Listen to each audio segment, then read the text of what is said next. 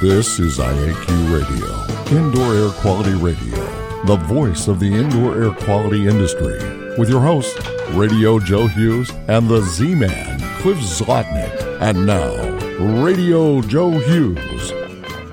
Good day wherever you're listening from, and welcome to IAQ Radio. It's Friday, March 17th, 2017.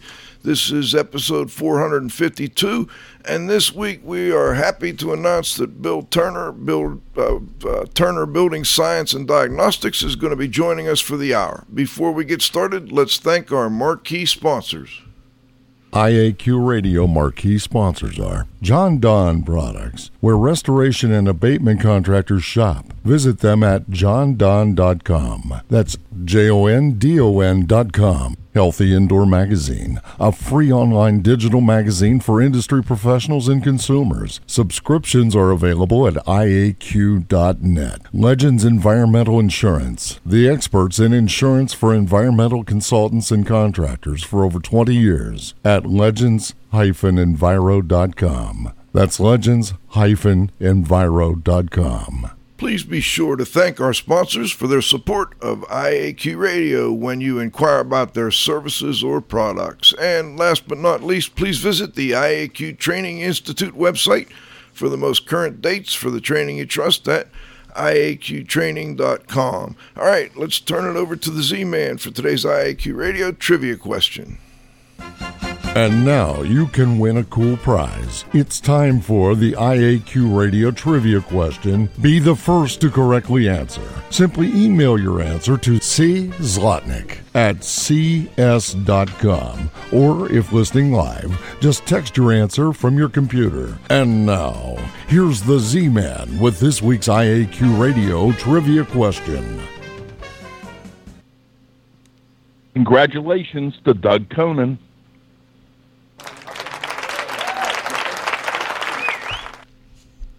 Aerotech Environmental in Dayton, Ohio, for the first correct answer to last week's IAQ Radio Trivia question. The IAQ Radio Trivia question for today, Friday, March 17, 2017, has been sponsored by Ideas, the solution chemistry company, creating unique solutions to odor removal, surface cleaning, and decontamination problems. Now for today's IAQ Radio Trivia question. Name the U.S. Park Service program that supports the preservation of traditionally built architecture in the western United States, facilitates the perpetuation of traditional skills, and promotes connections between culturally associated communities and places of their heritage. Back to you, Joe. Thank you, Cliff. Today we've got William Bill Turner. He is the CEO of Turner Building Science and Design out of Harrison, Maine. Bill has over 35 years of experience in the implementation of moisture, indoor air quality, HVAC, energy, and engineering diagnostic programs around the country. He and Turner Building Science are widely hailed as leaders in the building science, energy, and IAQ arenas. In addition to his work with Turner Building Science, he has contributed to the US EPA Indoor Air Quality Guide and has served as an advisor for several other documents. He has also published and lectured widely on the topics we're going to discuss today. Good day, Bill. Do we have you on the line? You have me on the line. Hey, great to have you. We're looking forward to.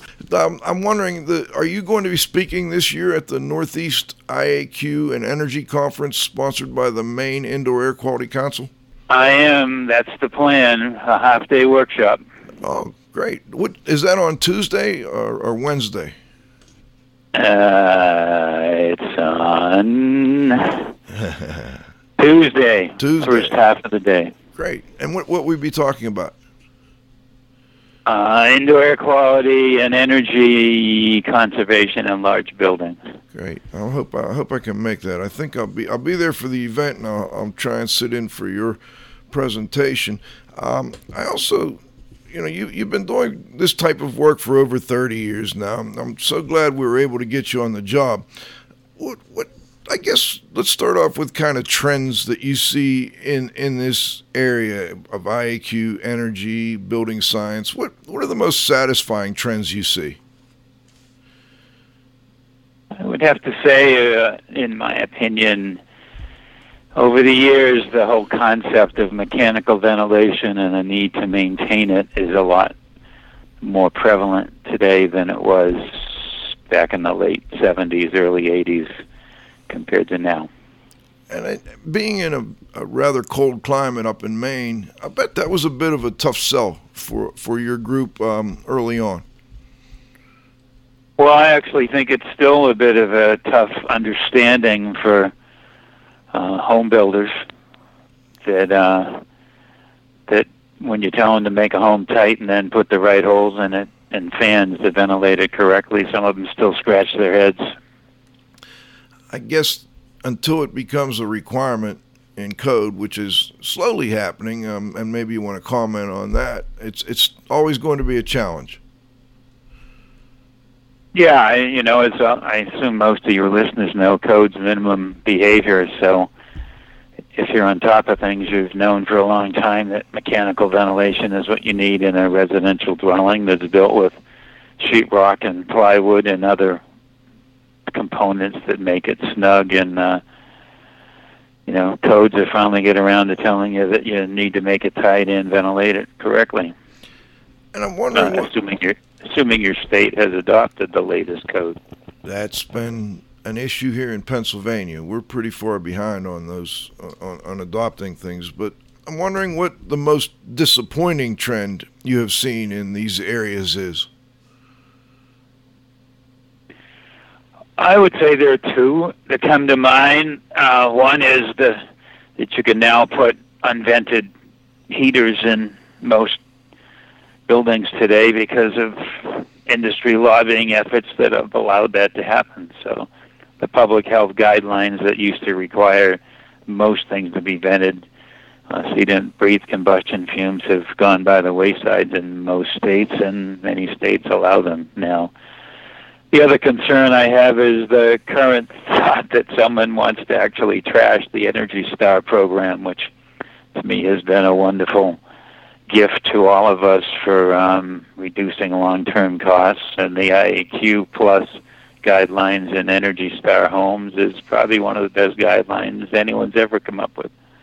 I'm glad to hear you say that. I teach some of these courses, and that's one of the programs we really like to emphasize. The Energy Star program and the Indoor Air Plus program I think they've been very helpful over the years, and now DOE, I guess, has taken on a lot of that work as well, and through the Build America program and others. Do you work much with DOE these days? I don't do a lot of work with DOE, but I praise their Net Zero Energy Ready Homes program and everything they're doing along that line. Some of us have known how to build high-efficiency homes and taught folks how to do that for 30 years, but it's becoming far more mainstream now. Between Net Zero Ready and Passive House, you get a lot of people realizing for not a lot more money they can deliver a great product to the homeowner, and it will be cost-effective to operate and healthy. Bill, you were a principal author on what I consider to be one of the most important documents on indoor air quality that's ever been developed. I don't know if you would agree with that or not, but we'll find out. The U.S. EPA Building Air Quality Guide, I believe it was a guide for building owners and facility managers. It continues to be a great document. What was the impetus behind EPA developing that document? It's a fascinating question that I've had to do some thinking about, and what comes to mind is there was a group of us somewhere meeting, Terry Brennan, Ed Light, myself, Joe may have been present, and I think somebody asked, could you write a guideline for building owners and facility managers? Could you guys reach consensus on what to tell people these days? That was like back in the early 90s, after we had survived the 80s of tightened up buildings with poor ventilation, and I think our answer was, yeah, we could do that.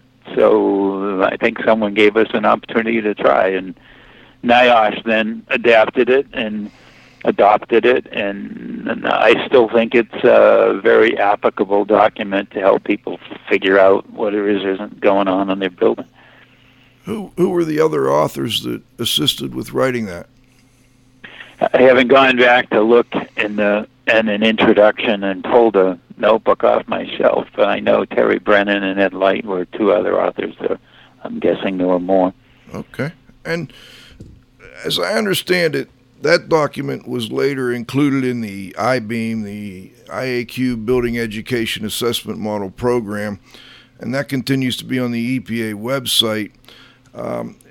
Were you involved in the update of that program? And I guess at this point, what do you think needs to be beefed up even more? I think that was 2003 maybe that came out. Yeah, Joe, I haven't spent a lot of effort on that and don't have an answer for you. You may have prompted me to go back and look at it to understand myself what may need to be beefed up, but I haven't looked at that material in quite a while, so I don't have a factual answer that I can share with you. Understood and appreciated. Since about 2000, I guess, with the Ballard case and some others, mold has been a topic that, when people think about indoor air quality, a lot of people think about mold. In your experience, is there too much emphasis on mold and not enough on other IAQ topics, or do we have it just about right now? I think it's a really great topic. I think in some ways it's unfortunate that the focus is on mold and not the cause of the moisture that's driving the mold, because most folks have been trained fairly well today on how to clean up a mold mess without making the mess bigger than they started with. But I'm not sure how many folks understand how to figure out where that moisture came from and not have it come back again. And I suppose the good side of that is it's part of what drives our work. Where other people have failed, we get a chance to figure out what the root cause is. But certainly additional training in building science and diagnostics related to moisture would be helpful to the industry. That's something that I've always wondered about. There's training on mold and mold remediation, and there's some training on indoor air quality, and not a whole lot on building science, except in conferences like you'll be doing with Maine IAQ Council and others. Have you noticed over the years anybody trying to put together a building science program and getting it out to the masses? Great question. Probably, as you would be aware, the Building Science Corp website and the materials they've developed for the Build America program are some of the best materials and best training that exist on the planet. So I'm not aware of anyone's effort to mass educate building science, but are you folks, by the way, aware of anything? Well, I guess one of the things I wanted to also ask you, while we're on the mold building science kind of topic, what other IAQ issues do you think don't get enough attention?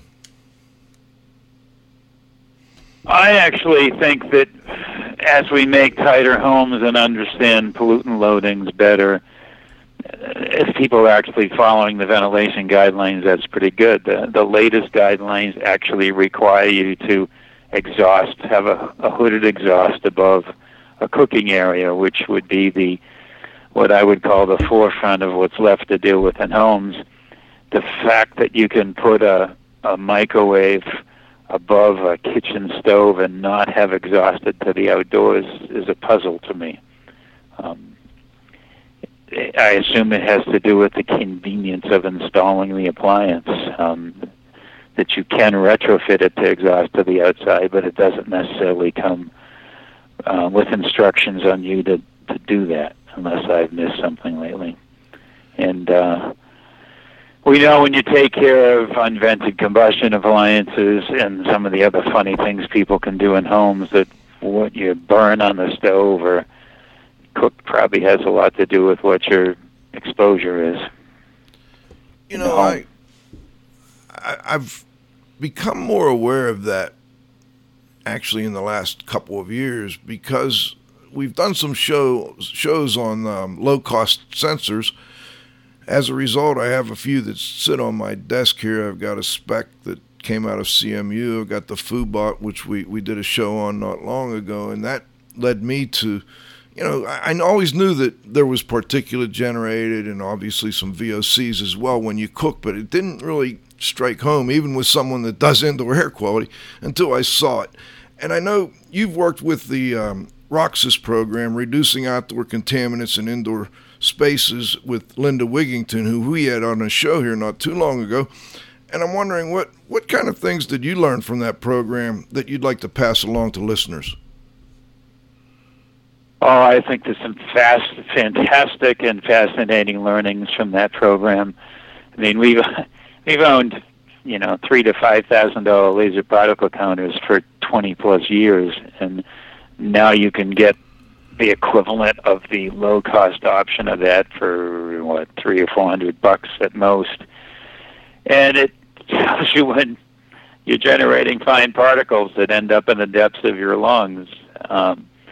And when people see that counter taken off like a rocket because they burnt something on the stove or they lit a candle, they sort of go, oh, what am I doing to myself? Between fine particle measurements that's cheap, and you can buy a carbon dioxide monitor now for, $130, and it works. You can buy the radon detector that I bought a year ago for $400. Someone showed me at the workshop last week, and they went on the internet. They could buy it for $160. So, wow. Pretty amazing what we've got packaged today that will give you essentially real-time readout on your behaviors. And even though it's maybe not as accurate as your $3,500, particle counter, are there ways you can see that IAQ consultants and remediation professionals could put these low-cost sensors to use? Well, if they don't own anything that's equivalent, certainly being able to do show and tell while they're on site in somebody's building would be a very useful activity, in my opinion. My experience with a building owner is that if you can, show them with an instrument what's going on, that it's a learning opportunity. It's no different than a picture's worth 1,500 words.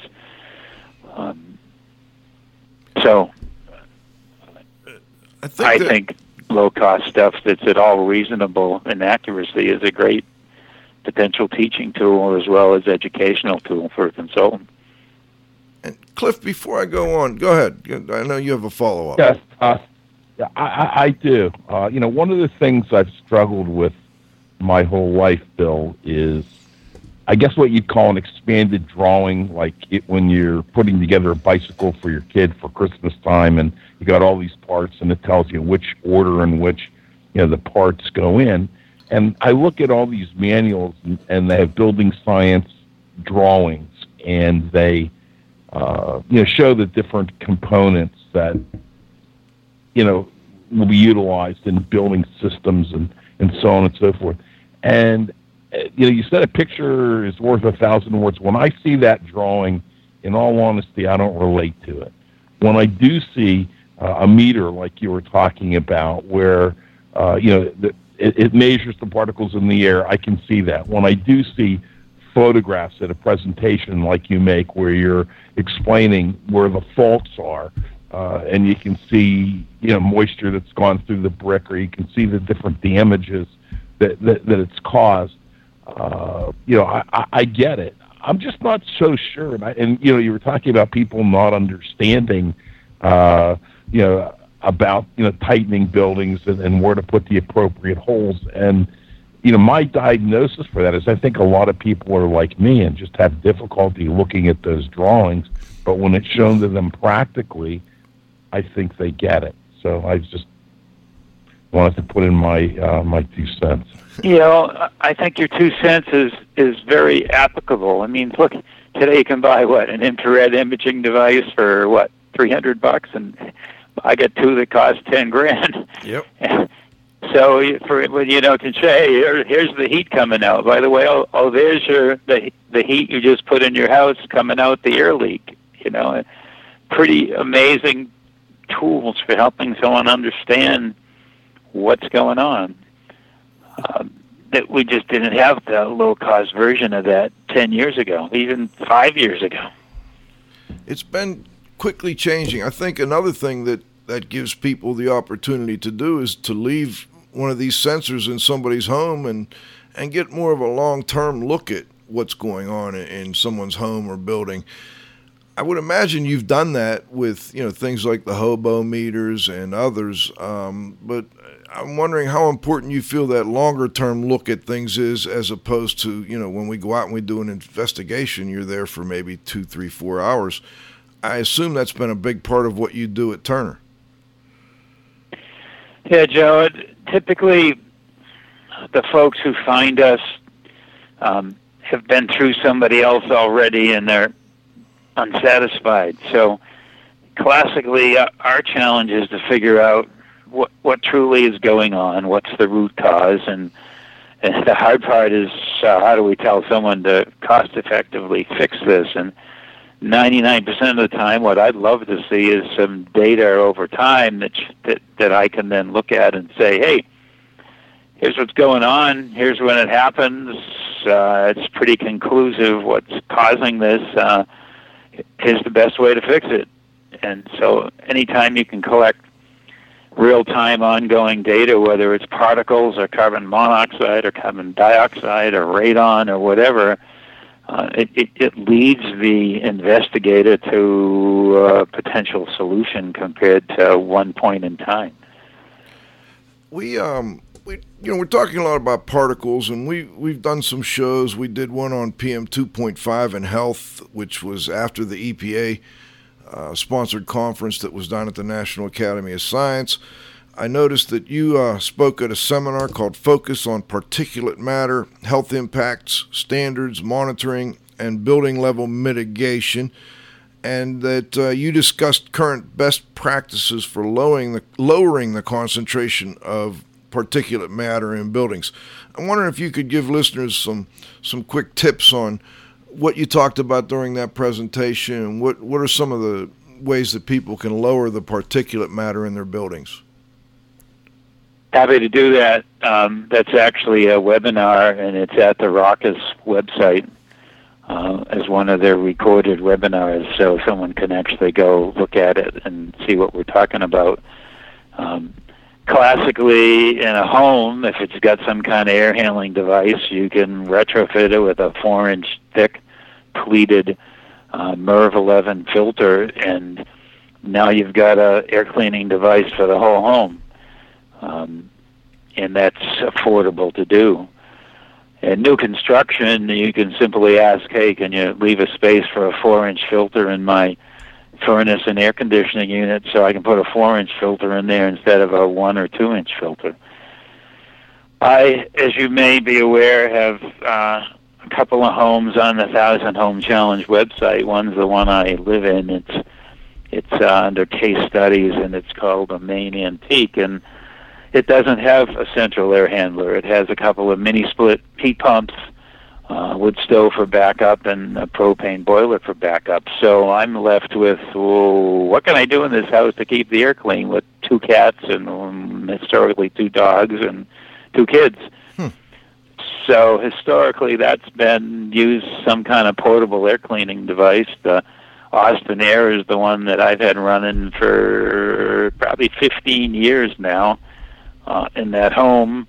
One in my son's bedroom that seems to be allergic to stuff, whether he grew up with it or not. So he gets like 4 changes an hour at night in his bedroom that's being cleaned, and one in the hallway upstairs where the bedrooms are that runs at night, which gives you like 2 air changes per hour cleaning at night. So combined with some HEPA-filtered vacuum cleaners for the first floor, I attempt to reduce the amount of dust you're going to see in that beam of sunlight when it comes through the window at just the right angle, and you go, oh, look at all the dirt in my air.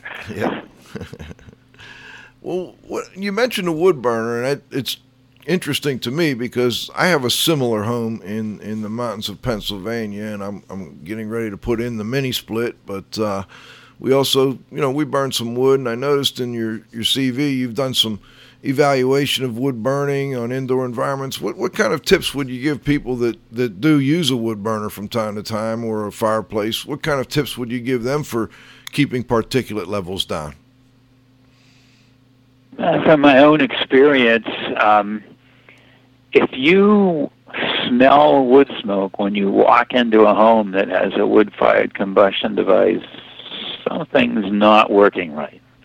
There should not be a lingering wood smoke odor in somebody's home unless somehow the emissions are getting inside the home.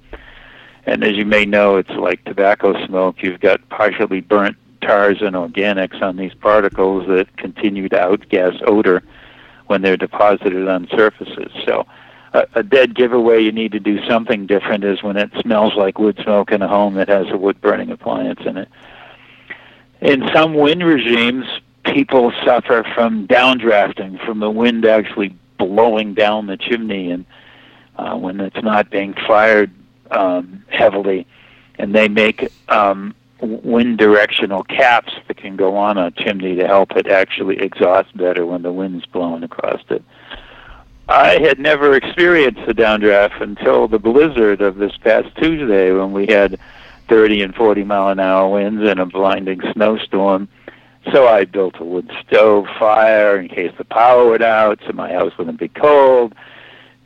And I came down the stairs and said, "Oh, wood smoke," and I opened the door of the wood stove, which is still lightly burning, and got a big puff of smoke into the house as the wind blew, because obviously the geometry was not desirable at the time, and the wind was actually blowing the hot air down the chimney and out the wood stove. So in high wind areas, most folks go to some kind of a device on top of the chimney that'll help suck those combustion fumes out.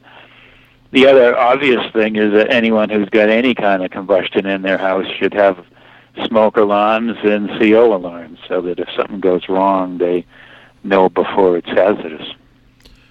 I've also, what kind of ventilation do you have in your home? Do you have a separate ventilation system, or you haven't been able to put that in because of the way it's constructed? Oh, yeah, Joe, you'll eventually learn that I do all kinds of things to myself before I do them to someone else. So okay. I have a 20-year-old solar hot air intake system on the top of the roof that is set up with some temperature sensors that say when it's warmer than 70 coming out of this thing, blow the air into the house as a makeup air system.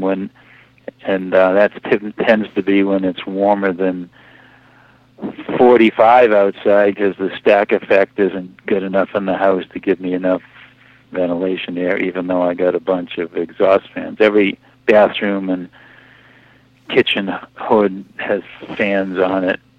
One time I tried an automatic sensor on the kitchen hood that would turn on whenever you got some heat going on the stove, but that was an experiment that manufacturers actually tried at one point, but you can't buy an automatic turn-on exhaust hood on the stove that I know of at the moment. Any of your listeners find them wrong, please correct us. My house is, unfortunately, in 81, when I first rebuilt this house, I had some gentleman with gray hair tell me, "Don't make the house too tight, it has to breathe." And so I've suffered with for 30-plus years now, trying to make the house tighter so that when the wind's blowing 40 miles an hour, it's not too cold. So I've dense packed walls that were insulated with fiberglass a second time, and I've got 2 feet of cellulose over the 12 inches of fiberglass in my attic, and I'm down to something like 4 air changes per hour at 50 pascals. And I've put CO2 monitors and data loggers in the house, and with 2 of us living there, I know the CO2 level never goes above about 600 parts per million. So I've monitored to make sure there's adequate ventilation. On the other hand, one of my engineers, Steve Caulfield, I believe, who you've interviewed in the past, yes, just retrofitted an air-to-air heat exchanger in his 20-year-old house, because when he monitored CO2, with 3 people living there. He learned that they didn't have good ventilation, so he added a air heat exchanger in the basement and runs it all the time to get the ventilation level up where it should be. Cliff, do you want to ask another question before we go to halftime, or jump to halftime? Well, I just, while we were talking about, Bill was talking about insulation and so on and so forth, I noticed on the website, there was a mention of spray polyurethane foam insulation, and I just wondered whether or not you're an advocate for it or could comment on it. How long an answer would you like? Well, as long as you want. So let's talk about what I think I know about 2-part spray poly foam insulation as a material. I don't think there's a better material to put on a rock wall basement that's fairly well drained to make that basement warm and dry. Wonderful material. In the state of Maine, you have to put a ignition barrier over it, or it's illegal to install it in the house. And that's probably a smart thing to do with any material that, when it burns, is nasty stuff. As a material, you folks know as well as I, it's site-blended chemicals, so they have to be blended at the right pressure and the right rate and at the right temperature and applied to the materials in the right manner. So if you got a contractor who's used to spraying polyfoam for the past 10 years and the crew is used to doing it correctly and they follow quality control procedures, when you're done you end up with a material that doesn't stink.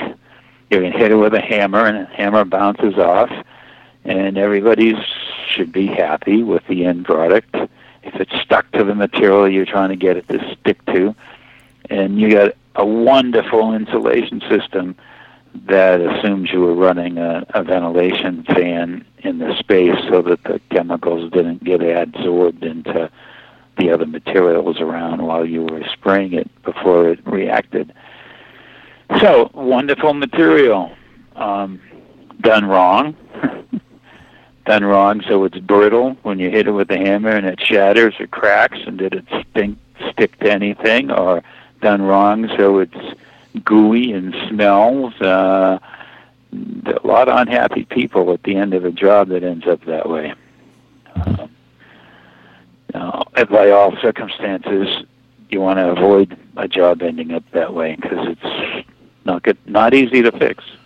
How do you tell consumers? I mean, you mentioned having a contractor that's been doing it for 10 years and knows what they're doing. Is there any other recommendation you can give a consumer for hiring the right spray foam contractor?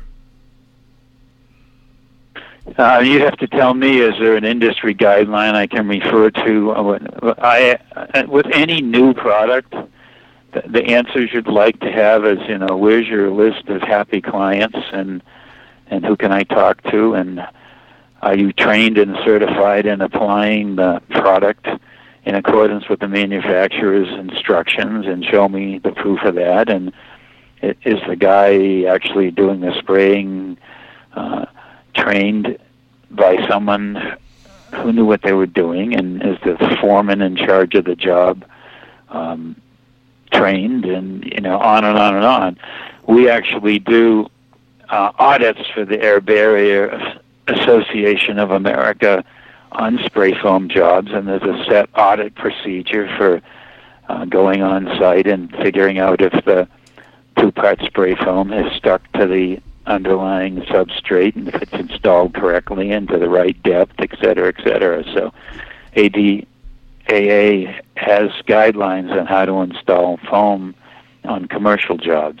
I'm not familiar with what guidelines might exist other than manufacturers' recommended procedures for residential jobs. I think that's a good summary of what to look for in a spray foam contractor.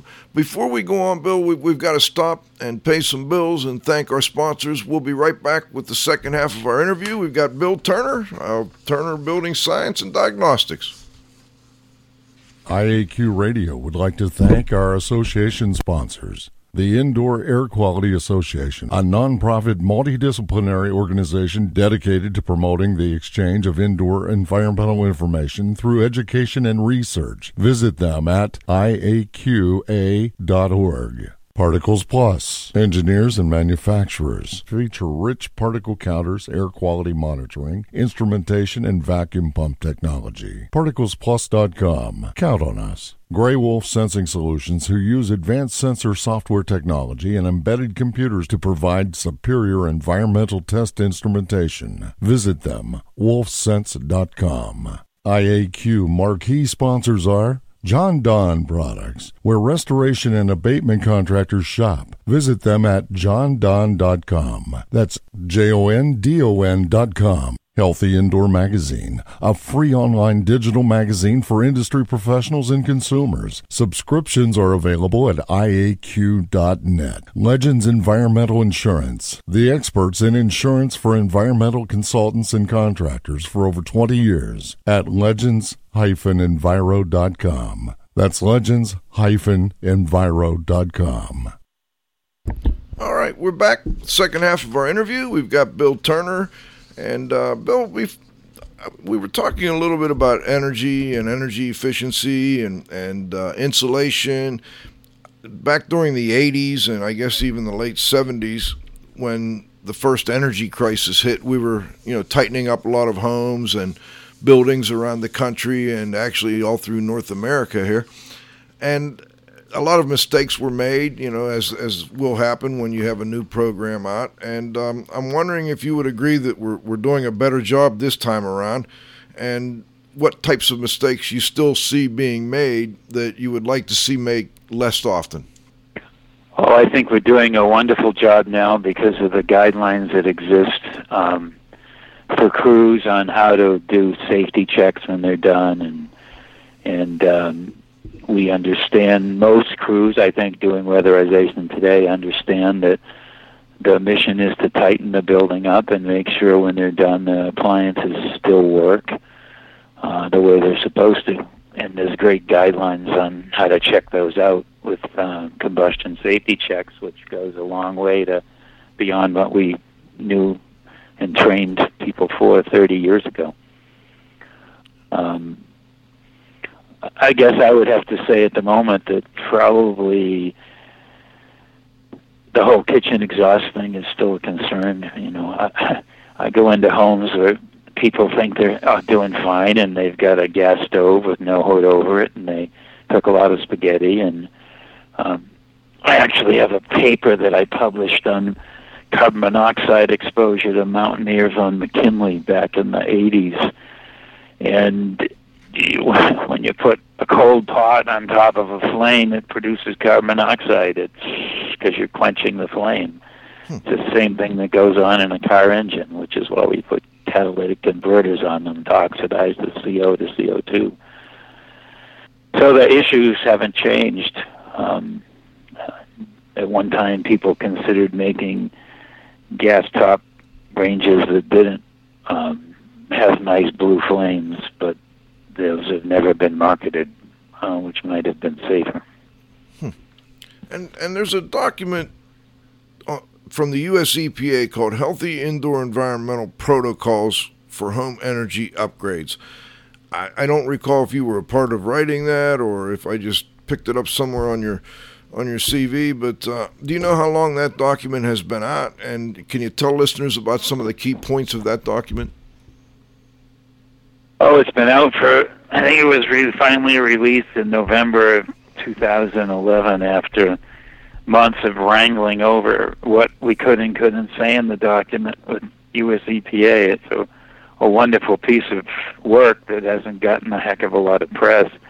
It basically tells you the assessment technique for figuring out what's going on in a house and the minimum corrective action, and gives you expanded actions that you might take if someone's got a budget that would allow you to do it.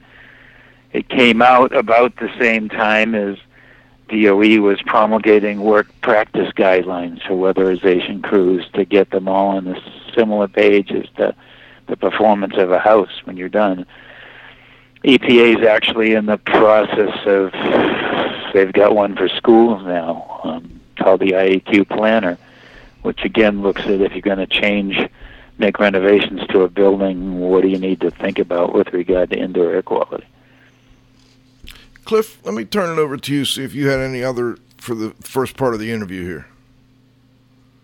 No, not for the first part. I have certainly some for the second part, though. Okay, let me just ask one more question before we move on to some of the ones that Cliff developed here, and I'm wondering what you're at the forefront of this indoor air quality building science world. What do you see as emerging issues beyond the kitchen exhaust ventilation? Obviously, that's a big one.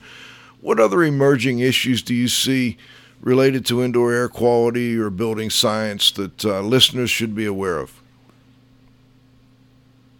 Yeah, wonderful question. I'm always suspicious as new products come out that are a new blend of chemistry as to what's coming down the line that we didn't expect to be coming down the line, whether it's drywall that stinks because it was made with materials that ended up causing a problem, or ceiling tiles that smell when it gets humid because it was made with materials that no one expected to be a problem. So I'm assuming in this man-made materials world there's always going to be stuff come down the line that is a surprise that someone didn't think about, or that quality control wasn't perfect enough to keep from ending up with a product that has some drawbacks. So that would be the what's coming down the line that I'm not even aware of at the moment answer, because it hasn't come out yet. We know from some data that's out there that anytime you mix toner and a high temperature lamp together, that you end up burning off styrene and a ton of fine particles when you print or process documents. And the Australians have some pretty good data on that. We seem somewhat oblivious to it in this country. If you go to typically like the Xerox's website, you'll see that they recommended that machine be put in a room and exhausted to the outdoors for exactly those reasons. But I'm not sure the consumer understands that they have got a little industrial process in a box when they're printing a document. Do you hear get any inquiries about like flame retardants on couches and beds and whatever else? Not one of my expertise, Joe. Great question. Don't have a lot of expertise. I see a lot of it in the news, but we haven't dealt with it at this point. I guess the other emerging thing, you mentioned copiers and printers and so on. Any experience with the 3D printing? No, but great question. It would be fun to set up a 3D printer and some instrumentation and see what happens. Haven't done that. And don't have any clue if someone else has done it. If they've done it and written about it, I haven't seen it. But asking a wonderful question, and certainly 3D printing is not going away. It's rumored to have some wonderful opportunities for potentially all kinds of things, including medical devices and heart valves, et cetera, et cetera. A material that says miracle is carbon fibers, which, I now, through the efforts of my son, own a bicycle that's got carbon fibers in it for strength and lightweight, and great stuff until you drill a hole in it or machine it. As we know, the fibers themselves behave more like asbestos than fiberglass. So machining carbon fiber materials is probably a risky thing to be doing without protection. Bill, I'd like to turn it over to Cliff here. He put some, he looked at your website and put together a couple of, I thought, very interesting questions, and then I think one of them may have to do with this presentation, too, on advanced indoor air quality diagnostics in buildings with suspected disease. Cliff, if you don't get to that one, I would definitely like to jump in on that one. But Cliff, let me turn it over to you. Okay, well, Joe, I'll let you ask that one. One of the things I found on your website that I'd never heard about, and I just thought it was a wonderful idea, is if you could tell our listeners, what is the Vanishing Treasures training program? Yeah, Vanishing Treasures is one of those things I walked into that's been one of the joys of my life. I was in the Tetons a couple of years ago with my wife hiking and came across this log cabin that these guys were building, and there was a stack of rigid foam next to this log cabin, and I'm thinking, oh, somebody's doing something interesting here. They're doing a historic rehab, and there's a stack of rigid foam here. I got to go check this one out. So I talked to one of the guys doing the work and to try to understand what they were doing and why, and took some pictures and took some pictures of the crawl space under the building, and it was sort of what I guessed it might be, with fiberglass and water. And a year later met with the folks in charge of that project and said, hey, I have some concerns here. Do you want to listen to them? And to my joy, they said, yeah, show us the pictures and talk about the concerns. And they said, oh, you seem to know what you're talking about. Why don't you come run a training course for us and develop it, and we'll teach it here. So I now get to teach in August each year for the past 3 years at the Vanishing Treasures program, which is a group of folks based out of the Tetons, Teton National Park, that focus on preserving historic structures. And for 3 days, we talk about moisture dynamics in historic structures and new assemblies, and we do hands-on testing at the facility and help them understand that moisture management is more than just keeping the rain out of the building. And most of the folks who attend are sponges. They want to learn. They're bright. We have a great time. And to the general public, the course is free. Wow. So it's a great opportunity for anyone who can get themselves to Teton National Park the last week of August. The last week of August. That's interesting. That sounds very interesting, actually, to me. We have a little construction company, too, and my son does some construction. I'm wondering, with respect to trends in construction, are you seeing a lot more people going to a continuous insulation on the exterior of the building as opposed to just insulating on the inside? Well, I'm assuming you might know that the 2012 and 2015 codes for climate zones, at least 6 and 7, maybe 5, I haven't looked lately, require you to do that. The 2012, 2015 codes say, hey, cavity insulation alone isn't good enough. Get your act together and figure out how to do a continuous layer here, because the simple rule of thumb, Joe, is if you can make, in a cold climate, if you can make the basement R20, the walls R35 to 40, and the attic R60, you don't need a lot to heat this building. You need a good ventilation system at that point. And the real challenge for the builder is to evolve the cost-effective ways to reach those insulation values. And, between Joe Steebrook's work and others of telling people how to keep wind-driven rain out of the wall system, and manufacturers now telling you how to install the windows so the wall doesn't get wet, we've made leaps and bounds in people understanding how to build what we used to call super insulated building, and DOE now calls net zero ready building, because you're putting micro heating systems in these buildings, and your air conditioning budget is low, and you can put in a 10.5 heating cooling unit called a mini split, and you're done, other than adding area heat exchanger.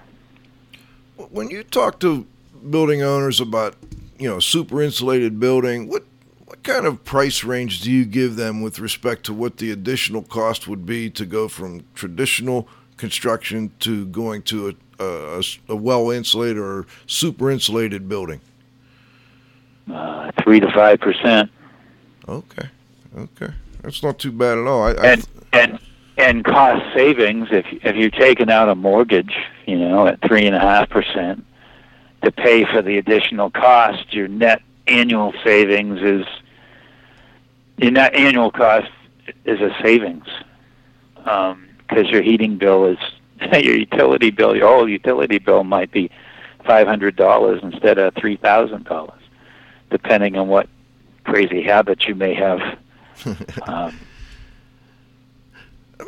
Cliff had what I thought was a very good question in here. You must have seen something on your site about creative and low-cost solutions to water intrusion. I wonder if you could comment on that. Yeah, I was actually wondering, when you guys sent me the potential questions, what he was thinking about and what he caught. The water intrusion, I sort of break water intrusion down to three concepts. Is the site water managed? And I get that one from Terry Brennan. My experience with buildings is if you don't manage the site water around the building, it's going to flow into the building. You're going to have moisture problems in the building. So site water management is the first one you'd always go after. And the second one is groundwater management. Hopefully no one's dumping the roof gutters into the perimeter drains. It's not what they're intended to do. Roof water should be dumped away from the bowels of the building so it doesn't cause problems in your basement or crawl space or slab on grade. And in an old building that doesn't have some kind of a vapor barrier, capillary break underneath the concrete, life is a challenge. You end up trying to figure out, can I put some positive side moisture barrier on top of that concrete or let it breathe with a finish? Or in the worst case, I'm stuck, and what I really need is a $1,500 dehumidifier to keep the building dry because I can't keep the moisture from coming into it. And when we talk about moisture intrusion, you're also doing a presentation, I think it was at IAQA, on advanced indoor air quality diagnostics with a building with a suspected disease. I don't know if that was a moisture issue or not, but I'm wondering if you could give listeners a little summary of what you discussed in that presentation. Be happy to. That was a whole day workshop that Steve and I actually got to present at the Air Quality Association meeting in Las Vegas in February, and we've had the privilege over the years of working on two public buildings, government buildings, so we could talk about them, and in fact all the information is published on the internet and various sites. These were buildings that clearly had elevated disease levels, and we were hired by the owner to figure out, so what's oddball about this building that's causing people to have elevated disease levels. And in one of the buildings, they had tried to manage moisture for years and essentially were still unsuccessful at doing that. So they had mold growing on all the duct liner downstream of the cooling coils, and water coming into the building behind the brick veneer anytime it poured. And the interesting thing about that particular building is they also had picture 6 photocopiers about 20 feet long and 4 feet deep, printing checks and tax forms, and dumping the emissions from those rooms throughout the building. So they had a VOC source that was unrecognized. So that building has been somewhat fixed. I'm not involved with it since the recommendations were made how to fix it. We were asked by the state whether it had to be evacuated or fixed, and we told them how to fix it. And I'm actually told that right now, 8 years later, they're in the process of potentially vacating it. So that's not, although I think we did a good job at telling them what was wrong and how to fix it, it's probably a building waiting for someone else to purchase. Another building we got to talk about that had extreme case of sarcoidosis, which is a granuloma disease. We spent 3 months doing sophisticated detective work, trying to figure out why was this building making people ill, or why did the illness rate in this building seem so prevalent compared to the normal population. And we ended up figuring out that there were a couple of things that were oddball in this building. Because you got to figure if people have elevated disease rates in buildings, there's something oddball going on. One of the oddball things was 130 heat pumps with food-grade Tygon tubing for traps for the drain lines from these heat pumps. And NIOSH ended up sampling those drain lines and writing 2 papers now about it for all the crap they found growing in the drain lines. So when we used to use copper for drain lines of condensate water, copper is a natural fungicide and bactericide, and you have to work hard to get something to grow in a copper line. But when it's plastic, whether it's the plastic trap under your shower or food-grade Tygon on a drain line, it grows stuff very readily. So people sometimes learn things by doing.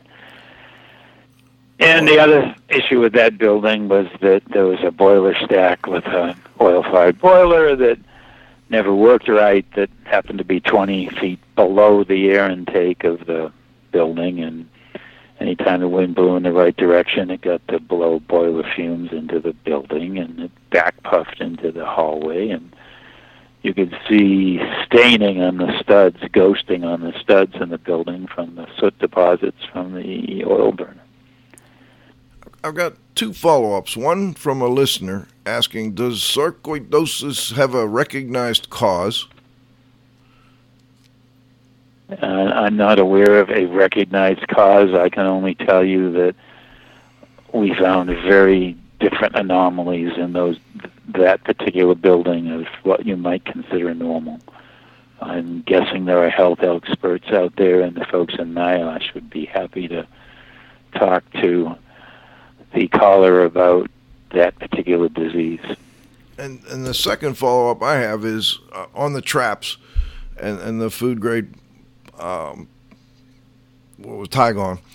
Plastic Tygon, yeah. What was the stuff you put? It's stuff you deliver beverages in.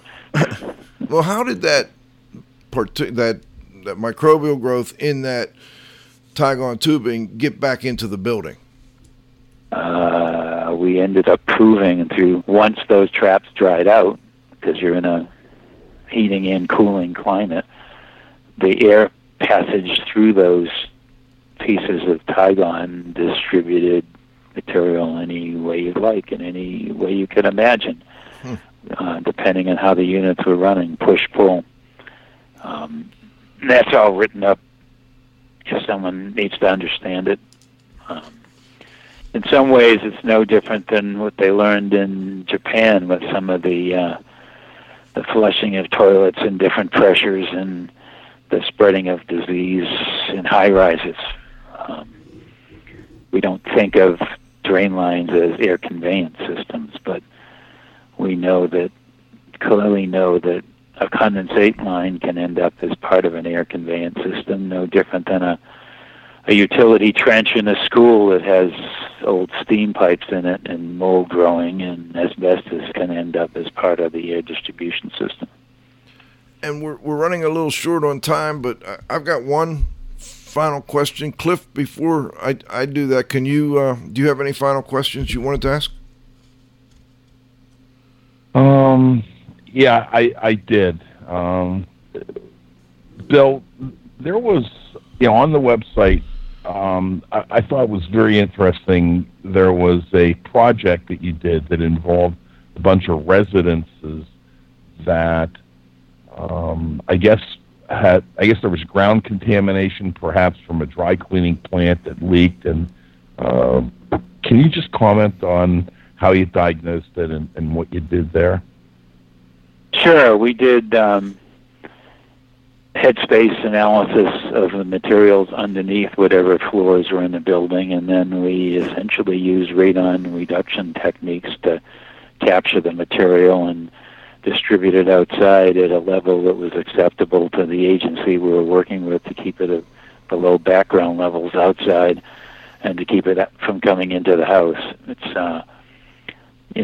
radon, as you may know, is one of the ground source radon is one of the easiest pollution problems in a house to fix, and that all the techniques that work for radon tend to work for any other volatile organic compound that's under the building.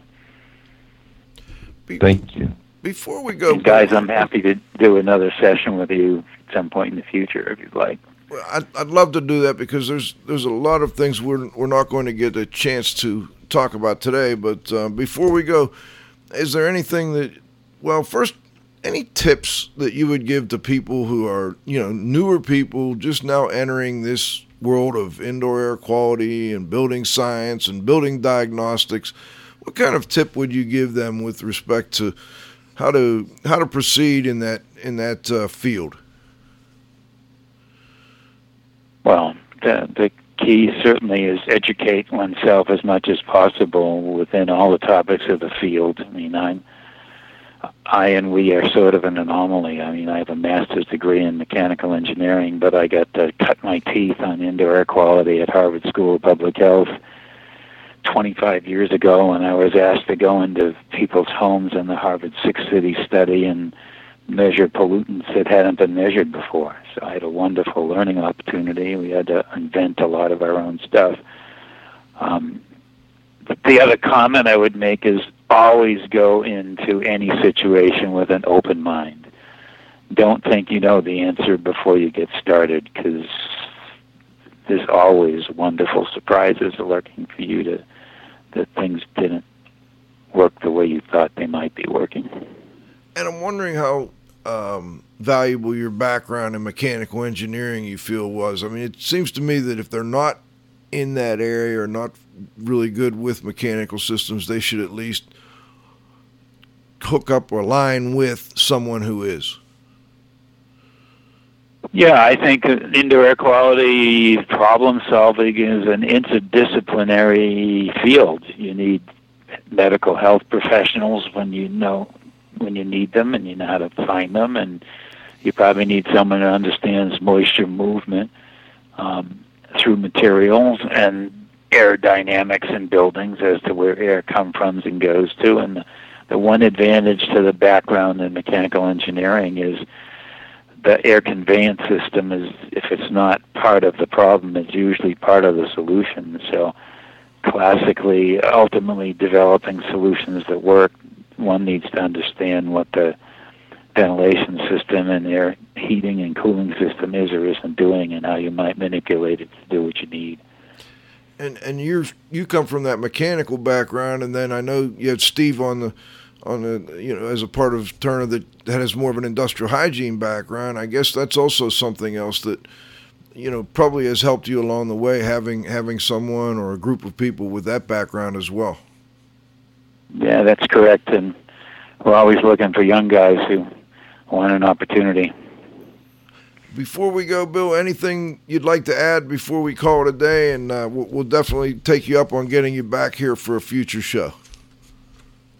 No, my comment would be, even though, guys, I don't discipline myself to pay attention to you, I appreciate the opportunity to be with you and look forward to doing it again, and I salute you for your long-term devotion to this topic. Well, thank you. We appreciate that a great deal. Cliff, anything you'd like to add before we roll? Nope, I'm good. All right. Well, this is Radio Joe Hughes saying thanks so much to this week's guest, Bill Turner. Turner Building Science and Diagnostics, great stuff. Look forward to having Bill back again. And for those of you that have the opportunity to get up to the Northeast IAQ and Energy Conference, that'll be the beginning of May. I think it's like May 2nd and 3rd. Bill will be doing a half-day session up there as well, so we want to encourage listeners to get up there if you can. Maine's beautiful, gorgeous that time of year as well. So I look forward. I'm going to be there and look forward to seeing some of you there. I also want to thank my co-host, the Z-Man, Cliff Zlotnick. Great job, Cliff, as always. Thanks for the help. And John, you got to have faith at the controls, as always. Great job. Most importantly, our growing group of loyal listeners. Please come back and join us. Oh, by the way, next Friday, we've got an interview I've been trying to get for years now. We finally got Tina Raponen from the University of Cincinnati. She's going to come in. We're going to talk a little bit about her work with microbial issues, and look forward to that interview. So come back and join us next Friday at noon for the next episode of IAQ Radio. For IAQ Radio, I'm Spike Reel saying thanks for listening.